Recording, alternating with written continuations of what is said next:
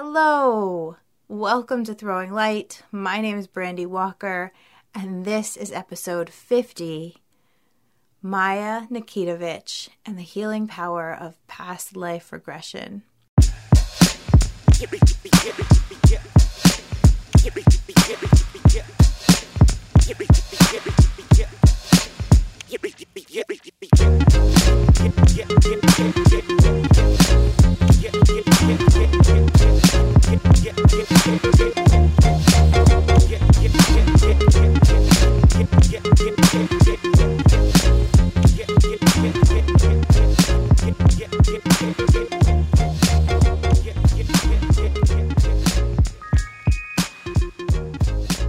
Oh my word, you guys.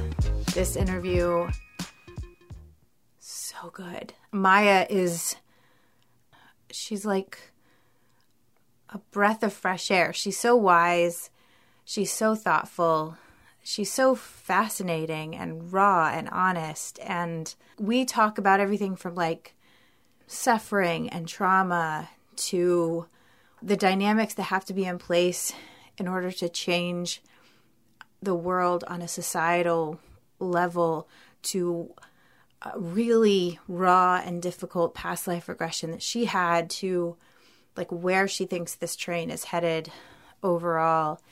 And I am awkward AF because this was actually recorded like 6 months ago.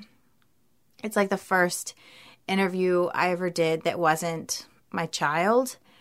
And it's pretty clear that I have a ways to go in that department, but Maya is so gracious and just such a good interviewee. And so I think that even if you don't really know how you feel or don't even believe in past life regressions, I think this is for you. Like, I think it can be helpful for anyone. And we go to some like really, really wild places. She explains what a starseed is, what a light worker is.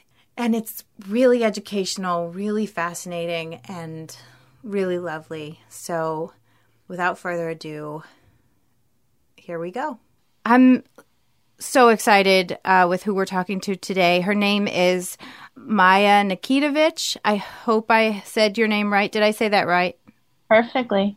And she runs Subtle Honey Healing.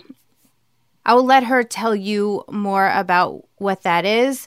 But I was first introduced to Maya on the Healers podcast when she was talking to Elizabeth about past life regressions and her experiences with the Edgar Cayce Institute. I actually had the opportunity to have a past life regression with Maya, and she has such a sweet, grounded spirit that like I just knew I wanted to, like, when I was ready to start having interviews, she's the first person I asked. So welcome, Maya. Is there anything that you would like to tell us about yourself? Thank you so much, Brandy, for that lovely introduction.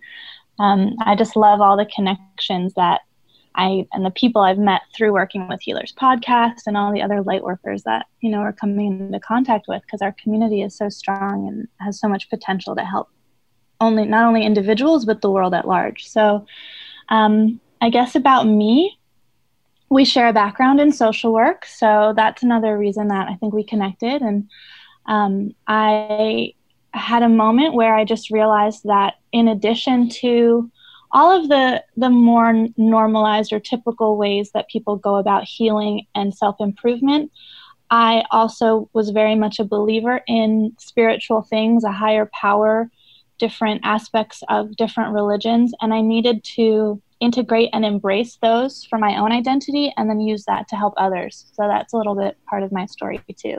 That's a lovely way of putting it. That's really very articulate. Let's just dive right in. What is your favorite book and why is that? Yeah, I was thinking about this, and I definitely don't have a favorite book because I see books as almost like people, like they're each unique and they each provide me with something special or necessary that I need, you know. I grew up as an only child and a serious reader, so I was always kind of in my books and in my fantasies.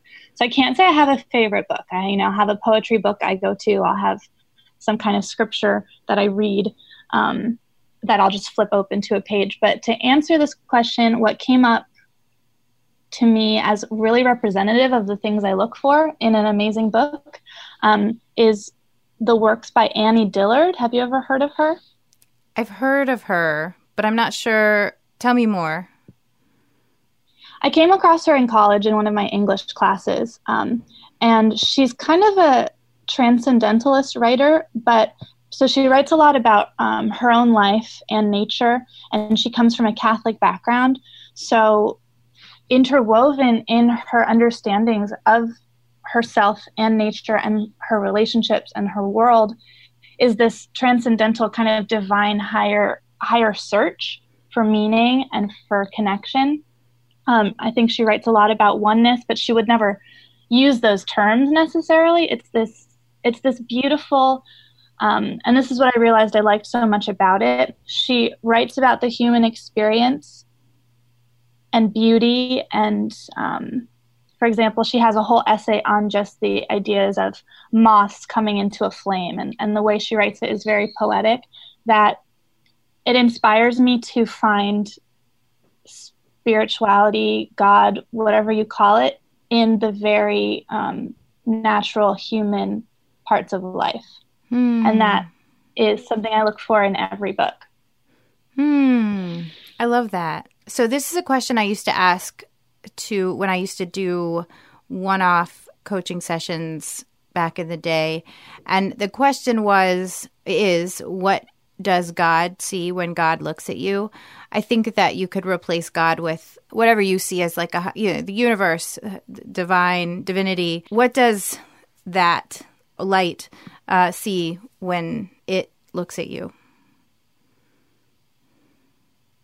It's hard because I think that, you know, your emotions will cloud this answer, and your self-identity, your kind of self-esteem will cloud this answer every time, right? Yes. I think that I have a very, and I don't want to sound pretentious or anything when I say this, but I feel like I have a very pure heart, that God is looking at someone who has this innocence about them and this pure desire to do well. And even when I'm clouded by all the stuff of,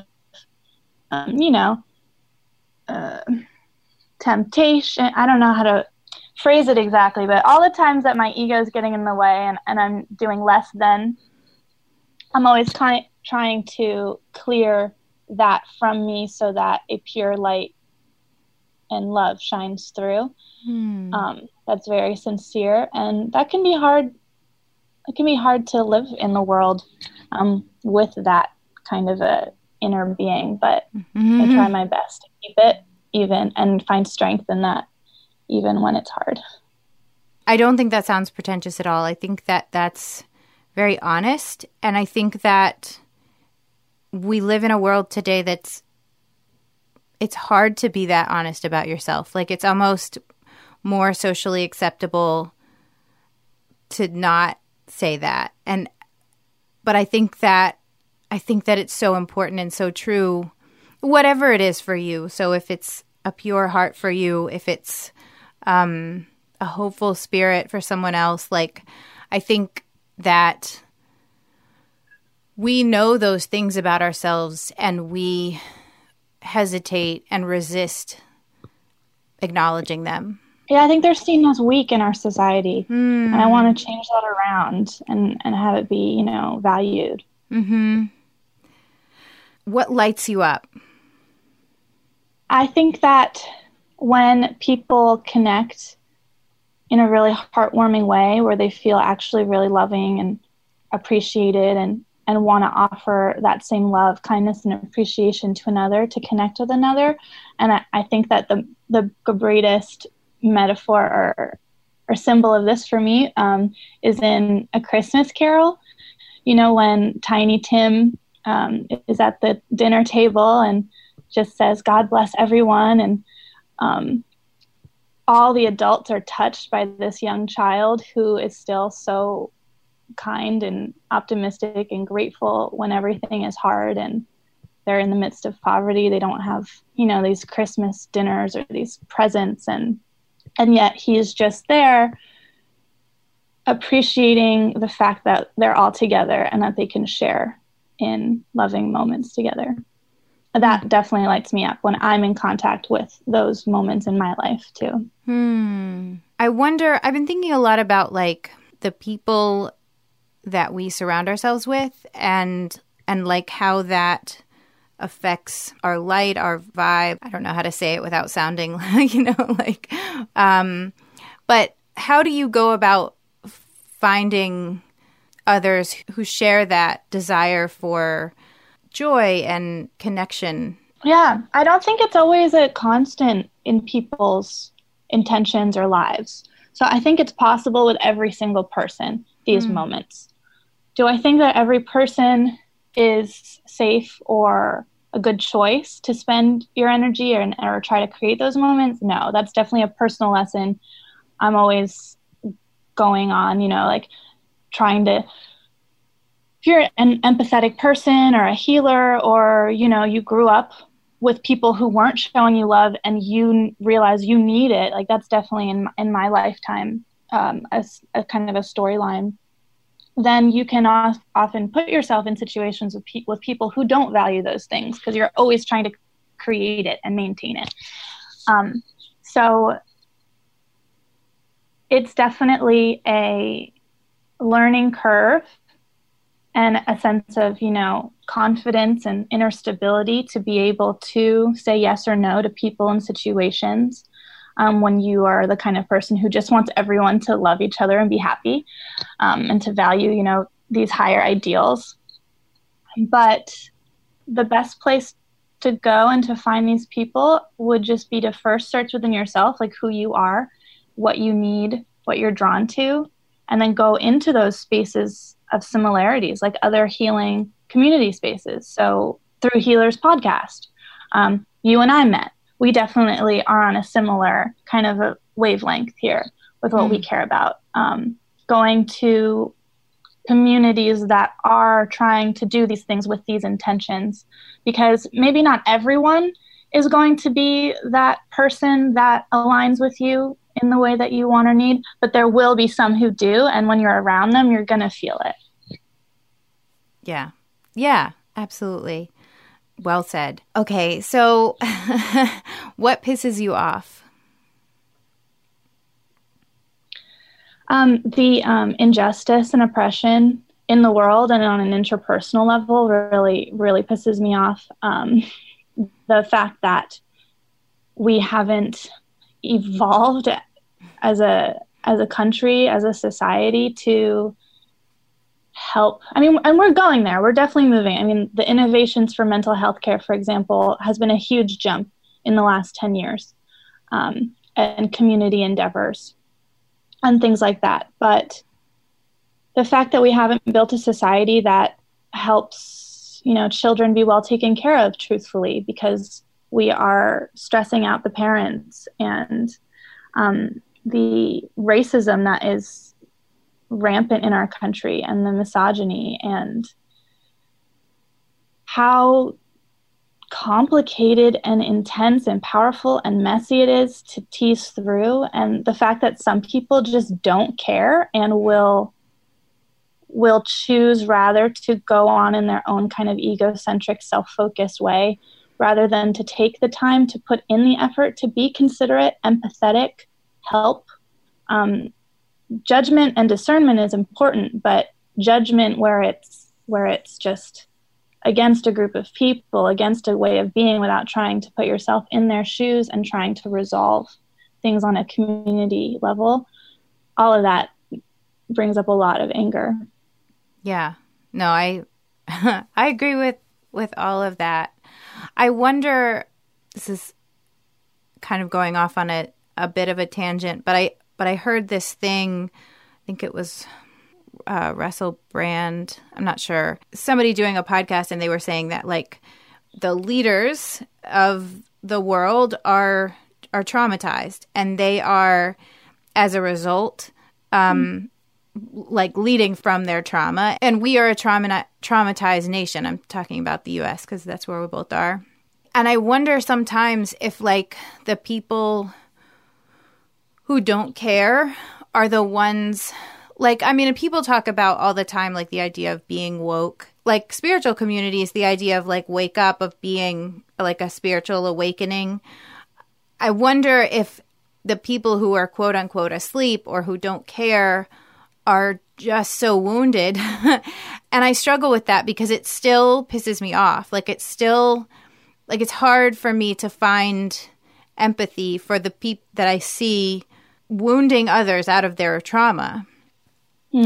But I feel like, I almost feel like the way out of this is to somehow, with an awareness of boundaries and self-respect, to find compassion and empathy for the folks that piss us off the most. Does that make sense? Yeah, I think it's really tough because on the one hand, you know, there's that quote that I connected with a lot in grad school, that the master's tools will not bring down the master's house. And in some way, when you are, you know, trying to build compassion and trying to align with, you know, how things are to then change the system slowly but surely, I don't know if that will always work. I think if you look historically, the things that have made the most significant change, in my opinion, towards positive societal growth, it has come through a lot of suffering, violence, and sacrifice. Almost like murdering yourself for these higher ideals. And I think that's throughout the world. So I agree with the kind of, a lot of people talk about spiritual bypassing and just trying to be so compassionate and loving. And yet, if you look historically, that's not the thing that makes a huge difference. That plus action, that plus sacrifice, that plus changing the status quo, giving up things, even the safety of your own body for how important something else is. And I guess if you're also looking at it on a metaphysical plane, like for me, the people I have the hardest time to have compassion for are the ones who don't seem to have any trauma. When someone is wounded and traumatized and I can see it and I can see how they're acting, I can put them in that perspective of compassion for me because I know there's so much there. Not that they should be treating anyone the way they're treating, but it's the people who I'm like, what? There's nothing wrong. Nothing really happened in your life. How can you be so unkind?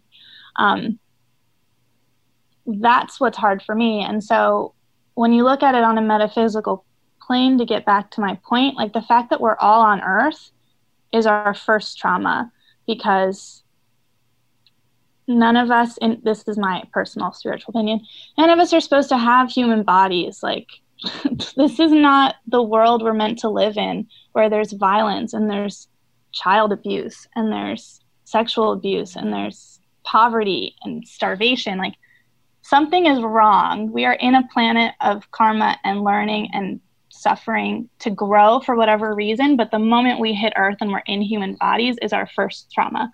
And so that's why I think when you choose to have some kind of a moral focus, whether you get it from a religion, whether you get it from a self-help book, whether you get it from humanism, from science, you don't care. You have to learn how to be human and make the world a better place. And we usually need some kind of a moral guidepost to do that. I don't really have a point, I guess. It's just like, I think living on Earth is really, really hard, and it's really complicated, and we all have a responsibility to make it more pleasant and more positive and more peaceful for every single human being. Yeah. And I think it's hard when you're trying to do that and you see others not doing that. I think, though, so it's interesting, like the idea that change has come through suffering and violence. I think that I agree with you, but I also agree that that's kind of like the way I see it in my own kind of personal belief system is that that's the old order. And in a lot of ways, we still live out of that because we've seen it work in the past.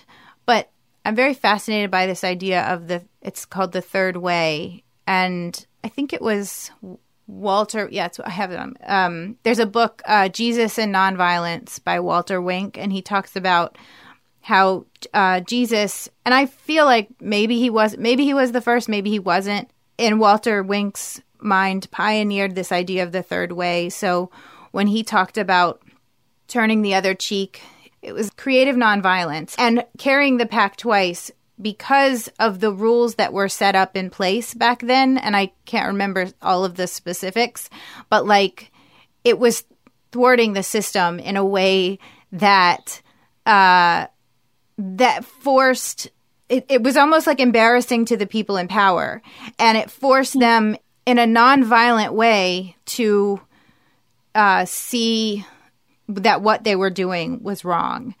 And if you look through history, there's been all kinds of examples of like the guy standing in front of the tank. And I also agree with you because he put himself in danger. Like the tank could have run over him. But when you see something like that, you hesitate. The person in power does. I don't know that I'm necessarily disagreeing with you, but I think it's interesting what you said about that to be on Earth is a trauma. I'll have to think about that more because I've heard that theory and I know Dolores Cannon. I've listened to some of her YouTube and I first heard her mentioned by you in the Healers podcast. She talked about that a little bit. And I don't know if we want to go down that rabbit trail. Maybe you should come back on and we'll do that. We'll talk about that another time. But I suck at transition sometimes. Moving on. I mean, it's such an important, it's so important to think what we're talking about because to help as social workers and to help anyone individually, you have to see the systems that we're working in. Yes. And I think no matter what, there is some larger thing at play, some larger power at play when there is a man or a woman who will stand in front of a tank because what they believe in is so important to them. And this can go on either end of the spectrum, like the Crusades or something like that is similar, or religious terrorism of any kind. I mean, people are doing that constantly, and we're still trying to figure out what is right and what is true and what is good. And I don't know. I just think it's an incredibly important conversation, and I think the third way idea is really interesting. Kind of the idea of being able to infiltrate a system to help the larger thing at play change, without necessarily resorting to obvious sacrifice or obvious violence, one or the other spectrum. I mean,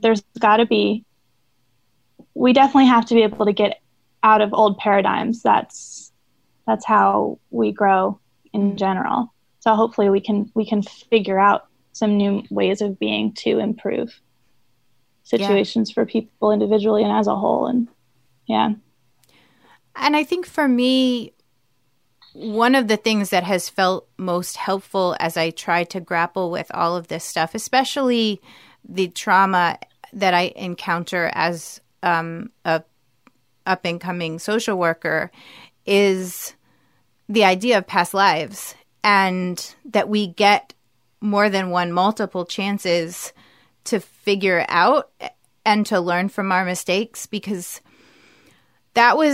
so I grew up in kind of a Christian paradigm, and the idea that we live once, and kind of no matter how horrible we were, as long as we said this thing, then we'd go to heaven and everything would be wonderful. But the people who didn't say that thing, even if they lived like a loving life, they were damned. Like it never fit.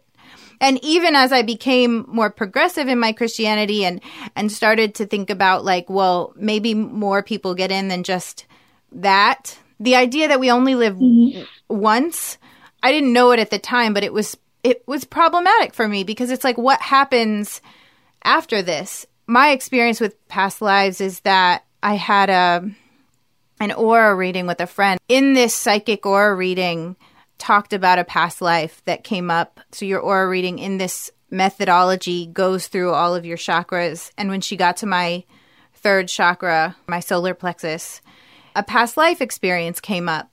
And it happened to be something that I could look up. It was like a princess in the 1500s and that had been locked away. And in the thing it said, she was locked away.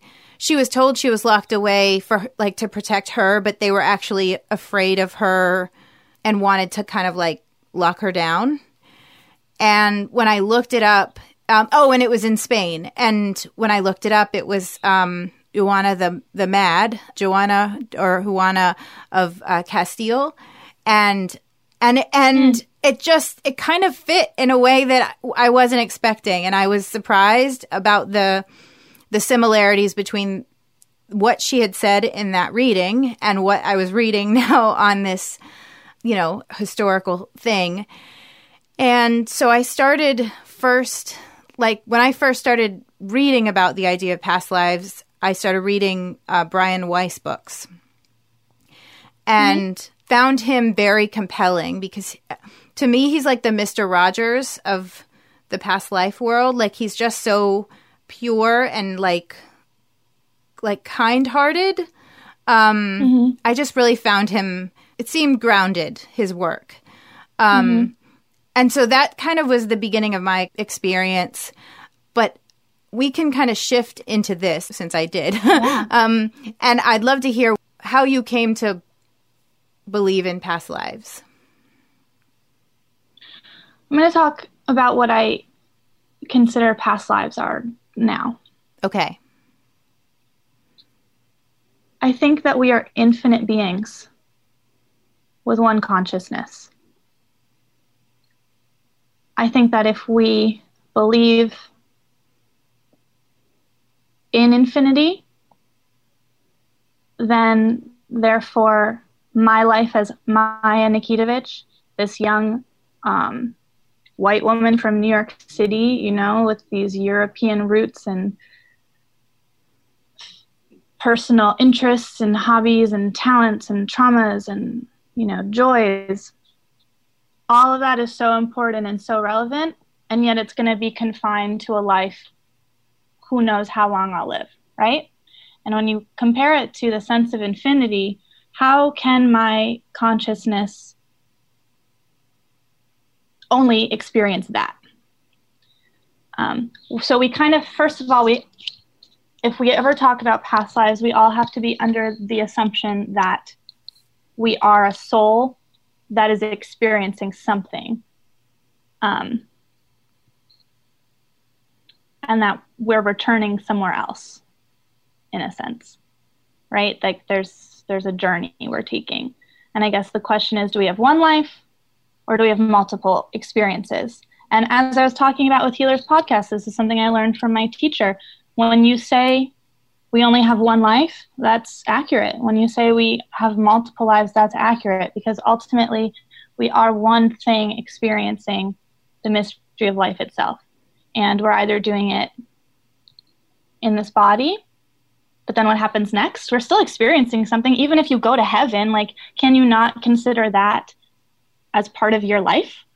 So it's these changes in consciousness and changes of experience. And that's why I think, when people talk about being a star seed, and I get a lot of people in my past life regression sessions will say, and connect with lives on other planets, in other types of bodies that are, lighter than human bodies that have 3 fingers, bodies that are made of light, but are still kind of physical. They still have their own limitations in that body.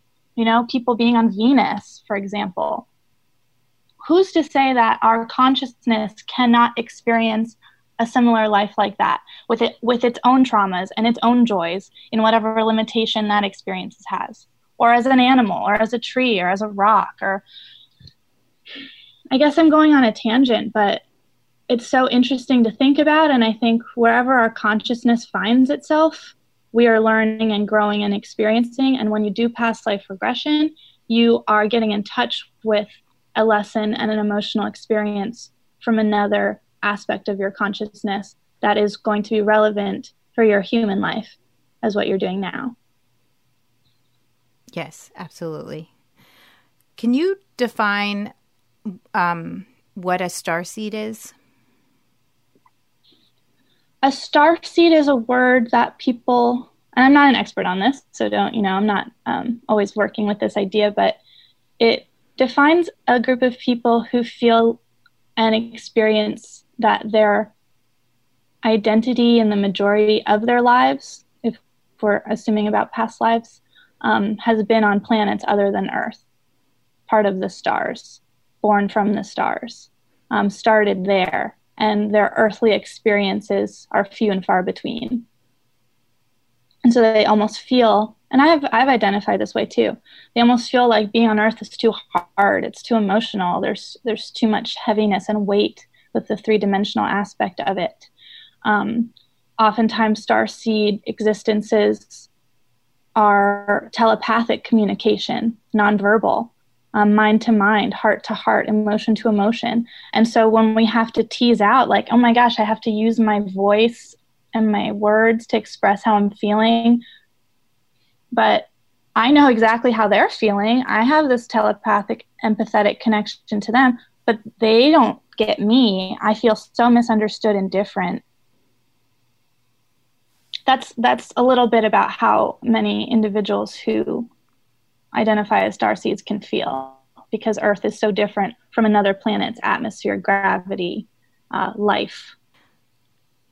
That's so interesting. I've heard people talk about that. I don't know that that's my experience, but I find it like fascinating and helpful and hopeful that it is other people's experience.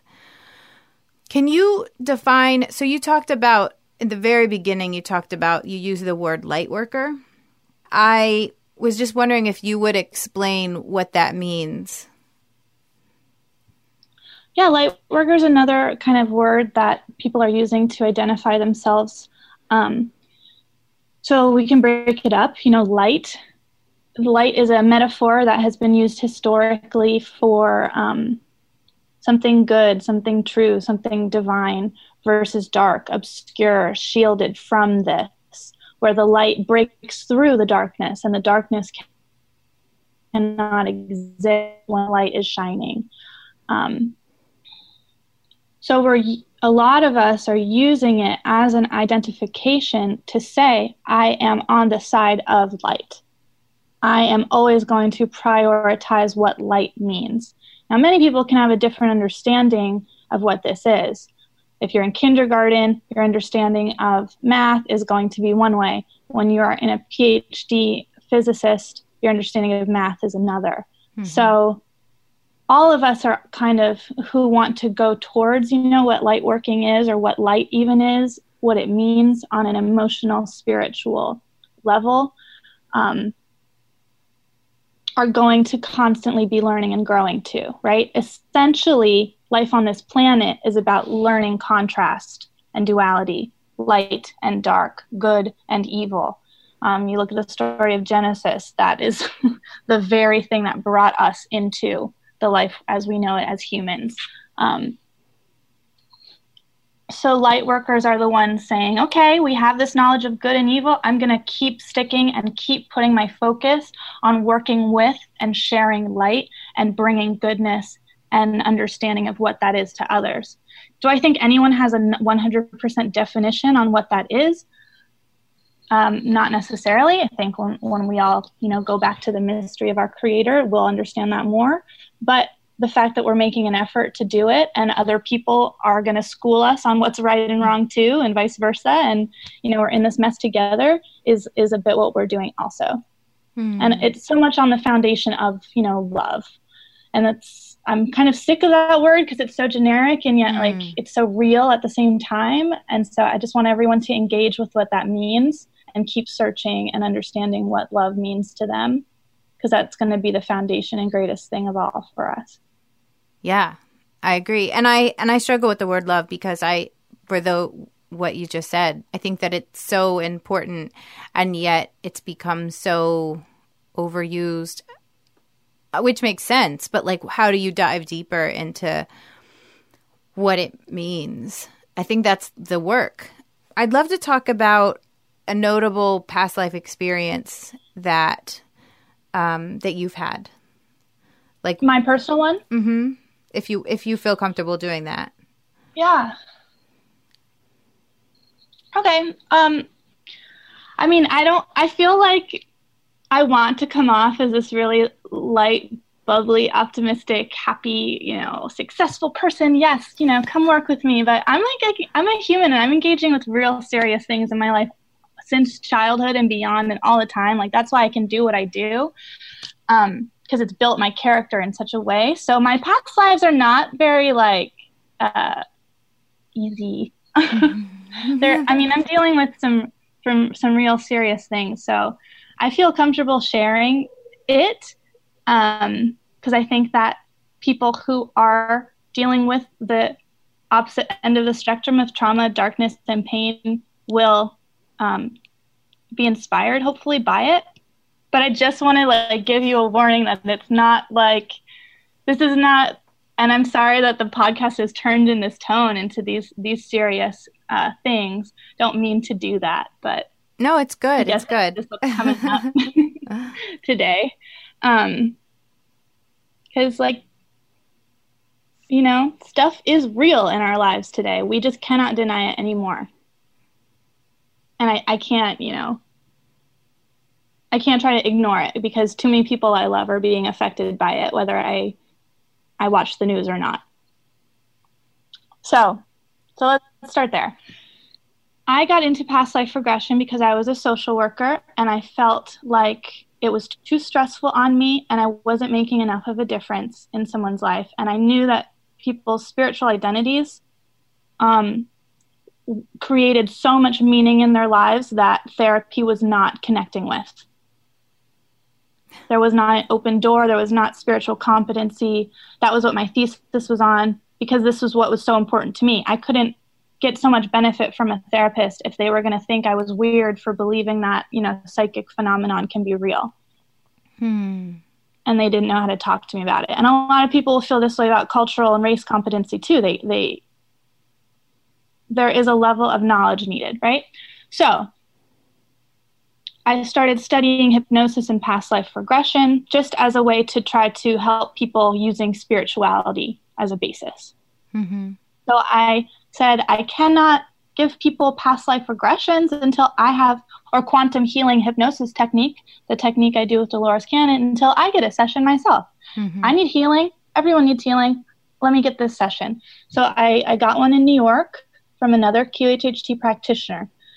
And I'll give you a little bit of framework where I was. I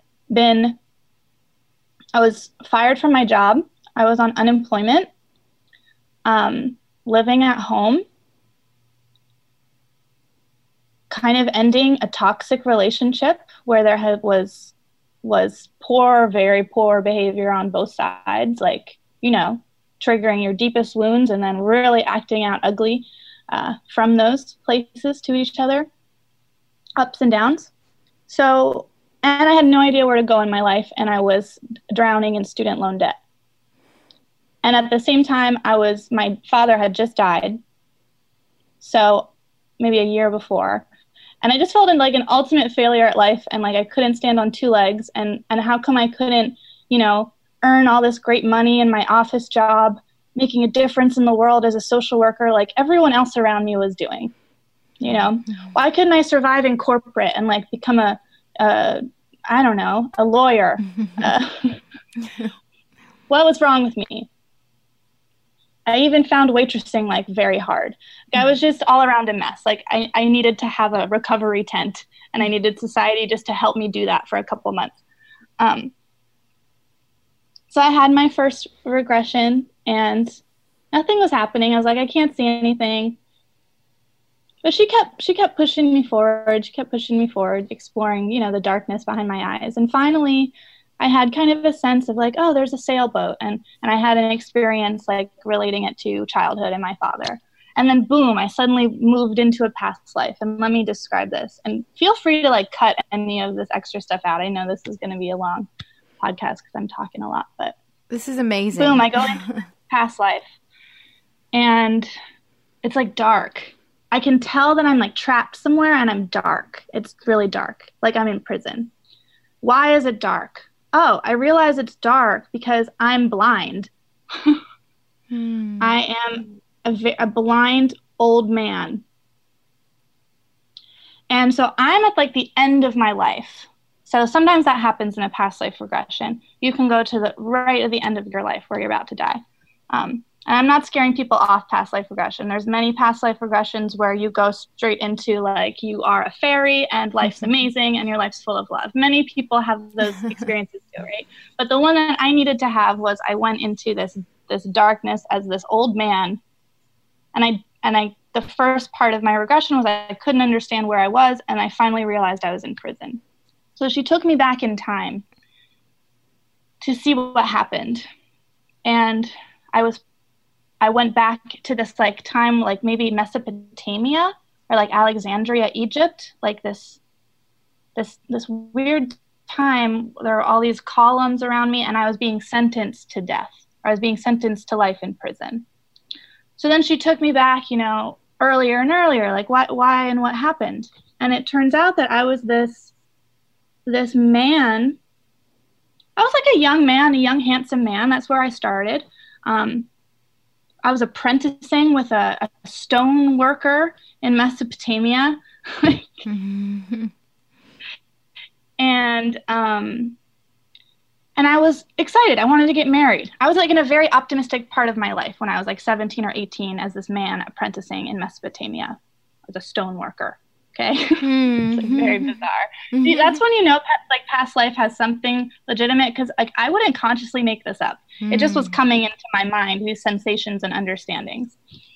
So a lot of my clients feel that way too when we're getting past life regression. And then we move forward and I get married. It's an arranged marriage. She's pretty. Sure, I like her. That's the next thing you do, right? You just get married. And I started my own stoneworking business. I like took over my tutor's thing. Have any connection to who I wanted as a person, and my job was boring. It was not what I wanted to do in life. So I got a drinking problem. And you know, this is like a really common story for most of middle America, right? Especially the trauma of being a man socialized in the world that we have today. So this is not actually that abnormal, this past life experience that I had from ancient Mesopotamia. Many individuals are going through the same thing. And so I didn't know who I was. I had an alcohol problem. My wife would bother me because I was drinking. What kind of a woman wants to be around an angry alcoholic who hates his job? Not many. And I couldn't deal with my emotions. And so she would nag me and I would get really angry at her and I would just like hit her to shut her up. Right. And so why am I sharing this weird past life experience? Because what happened to me after, you know, being this man, I became a child of watching my father, you know, drink a lot, or other people in my life, you know, have issues with alcohol or issues with anger, or issues with physical violence as means to express themselves. So I needed to have this past life to kind of understand like where these things in my life came from and why I had the kind of emotional feelings I might have had, or the sadness or the loneliness. Because what ended up happening is this man in Mesopotamia, who I don't identify as me, right? But this was just an experience my soul went through, or something it was describing to me for me to have a understanding. He ended up getting so angry that he couldn't control himself, and he ended up murdering his wife, and then getting sentenced to life in prison, and then dying alone. Wow. I mean, we can share a different past life and cut all that out and do something that is, I have like other stories too. No, I mean, if you feel comfortable sharing it, I think it's so important. Like, one of the things, especially I want to be a therapist someday. And I think that one of the reasons I have been so drawn to past life work is because I feel like there are huge possibilities when it comes to like deep soul healing. And and you don't go to therapy to like, talk about what's going right in your life, like you have to go into the and like, well, I was tearing up when you were telling that story, because I mean, whether or not that, like, I think I believe in the idea of like parallel lives, or like we could all have had that experience. Like, I don't know how to explain it or describe it. And I don't know, I'm still, I think, at the beginning stages of understanding past lives. But the reason your soul remembered that is because of what you just said. Like, you needed to go there. And I hope that it was extremely healing. Like, I hope that that's I feel like one of my frustrations with the idea of being a light worker is that we don't go into the dark. And I think that we have to. Like, that's part of it. That's why I'm interested in past lives. It's not because it's fun and fluffy. It's because it's real, and because it has healing possibilities. And so if you're comfortable sharing that, I think it's absolutely so meaningful and so powerful. Yeah. And I mean, I don't want to be a downer, but I want to like synthesize this. Like, every past life experience that you have is going to bring up some kind of theme that is important for you. What I needed at that moment was themes to understand, like, okay, this sense of feeling alone your entire life might not be a flaw in your personality. It might be because there's just so much built up emotions over eternity from other experiences too. Like, I don't have to feel bad about myself. I can actually synthesize it and have this perspective where it's like, oh, that feeling is coming up. And when you have the experience, like, a lot of therapy is having a corrective emotional experience. Past life regression can get you in touch with emotions that when you just have them, when you're out of your past life regression, like, they don't affect you anymore because you've processed it first all of a sudden. Yes. So I processed these feelings of like feeling bad about myself, feeling regretful of my anger and the consequences of that, feeling alone because of it. And then moving into a state of like true compassion and self-forgiveness, and forgiveness of myself and my choices, and forgiveness of the other people around me, where I was reincarnated, so to speak, into another life with other people dealing with these same issues that I suddenly see as a mirror, as on the other side as the victim and not the perpetrator. And it gave me this rounded experience where I can kind of move beyond both of those things and now actually be of help. And so other people will have these themes come up in past life regression. And some themes are, I had a woman who was who felt, she was dealing with being single for so long, and she didn't meet the right guy. And she had a past life regression of this incredible marriage and this incredible love for another person. And the message from this was like, this love you have felt before, it's real and it will come back in your life. We are giving you hope that this love is here for you. And for her to have that experience was healing. I've had this is a common theme too with the creative and healing individuals that I work with, of being afraid, and especially women, being afraid of having a voice and teaching and just having an opinion and fighting for what they believe in and what is just. Why? Because so many past life themes will come up of doing that and then literally being murdered, being stoned, being burned at the stake, losing someone important to you, losing a child, all of these different things, or having society shut you down where you can't really express yourself and committing suicide. Like, these themes are still relevant today. People today are terrified of showing up and speaking out because repercussions are serious. So this is where past life regression can get into these big human issues, and then it can go into the smaller, calmer things too, of, just needing, sometimes people will have a past life in a very peaceful, idyllic countryside setting. Their life is very typical. A great family, great, brothers and sisters, nice job, get married, have kids, pass away, old age with everyone they love around them, enjoying nature and beauty and just feeling stable and happy.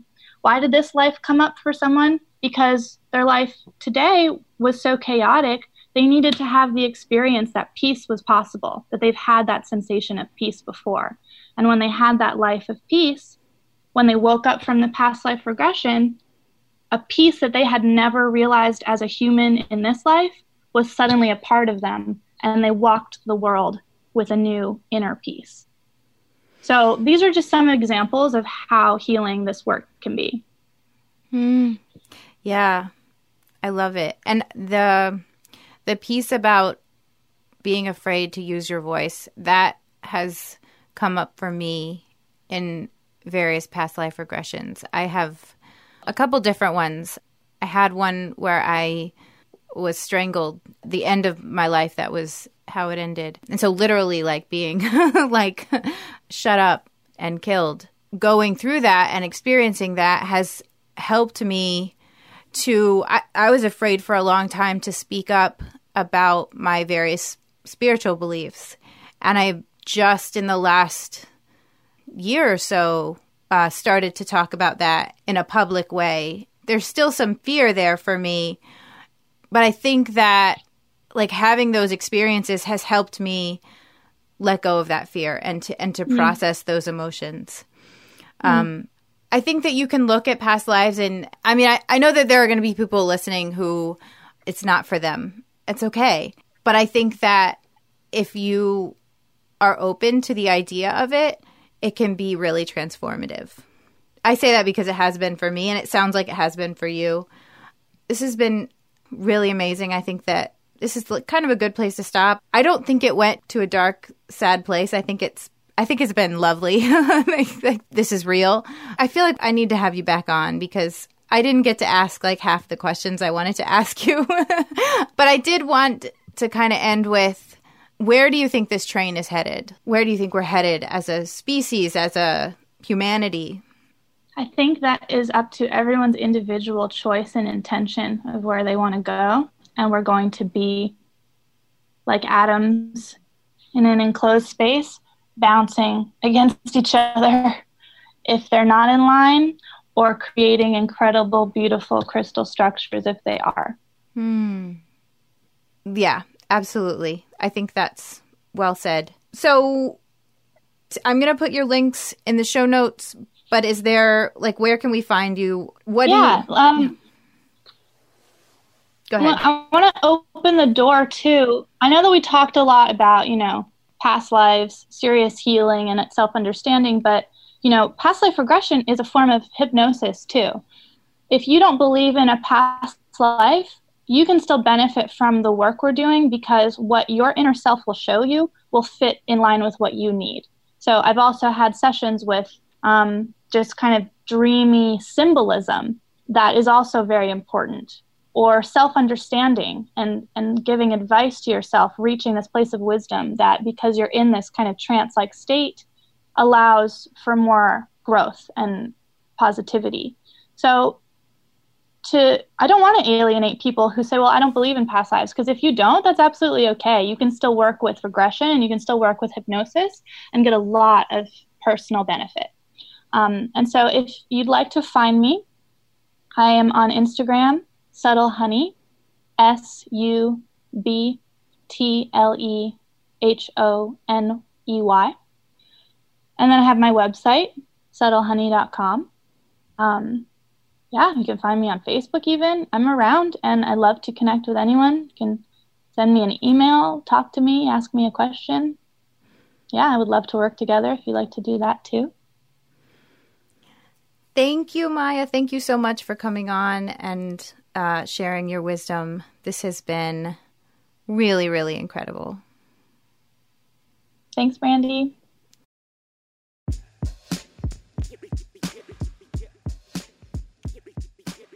Thank you for listening. I so appreciate your ears. If you like what you heard, there are a couple of ways that you can support this podcast and help build momentum. First, you can share it with a friend. Second, you can leave a review on iTunes or whatever podcast app you're listening through. And third, you can support Throwing Light on Patreon and get cool shit, including a shout out on the podcast. Thank you again. I hope you have an unexpectedly amazing day.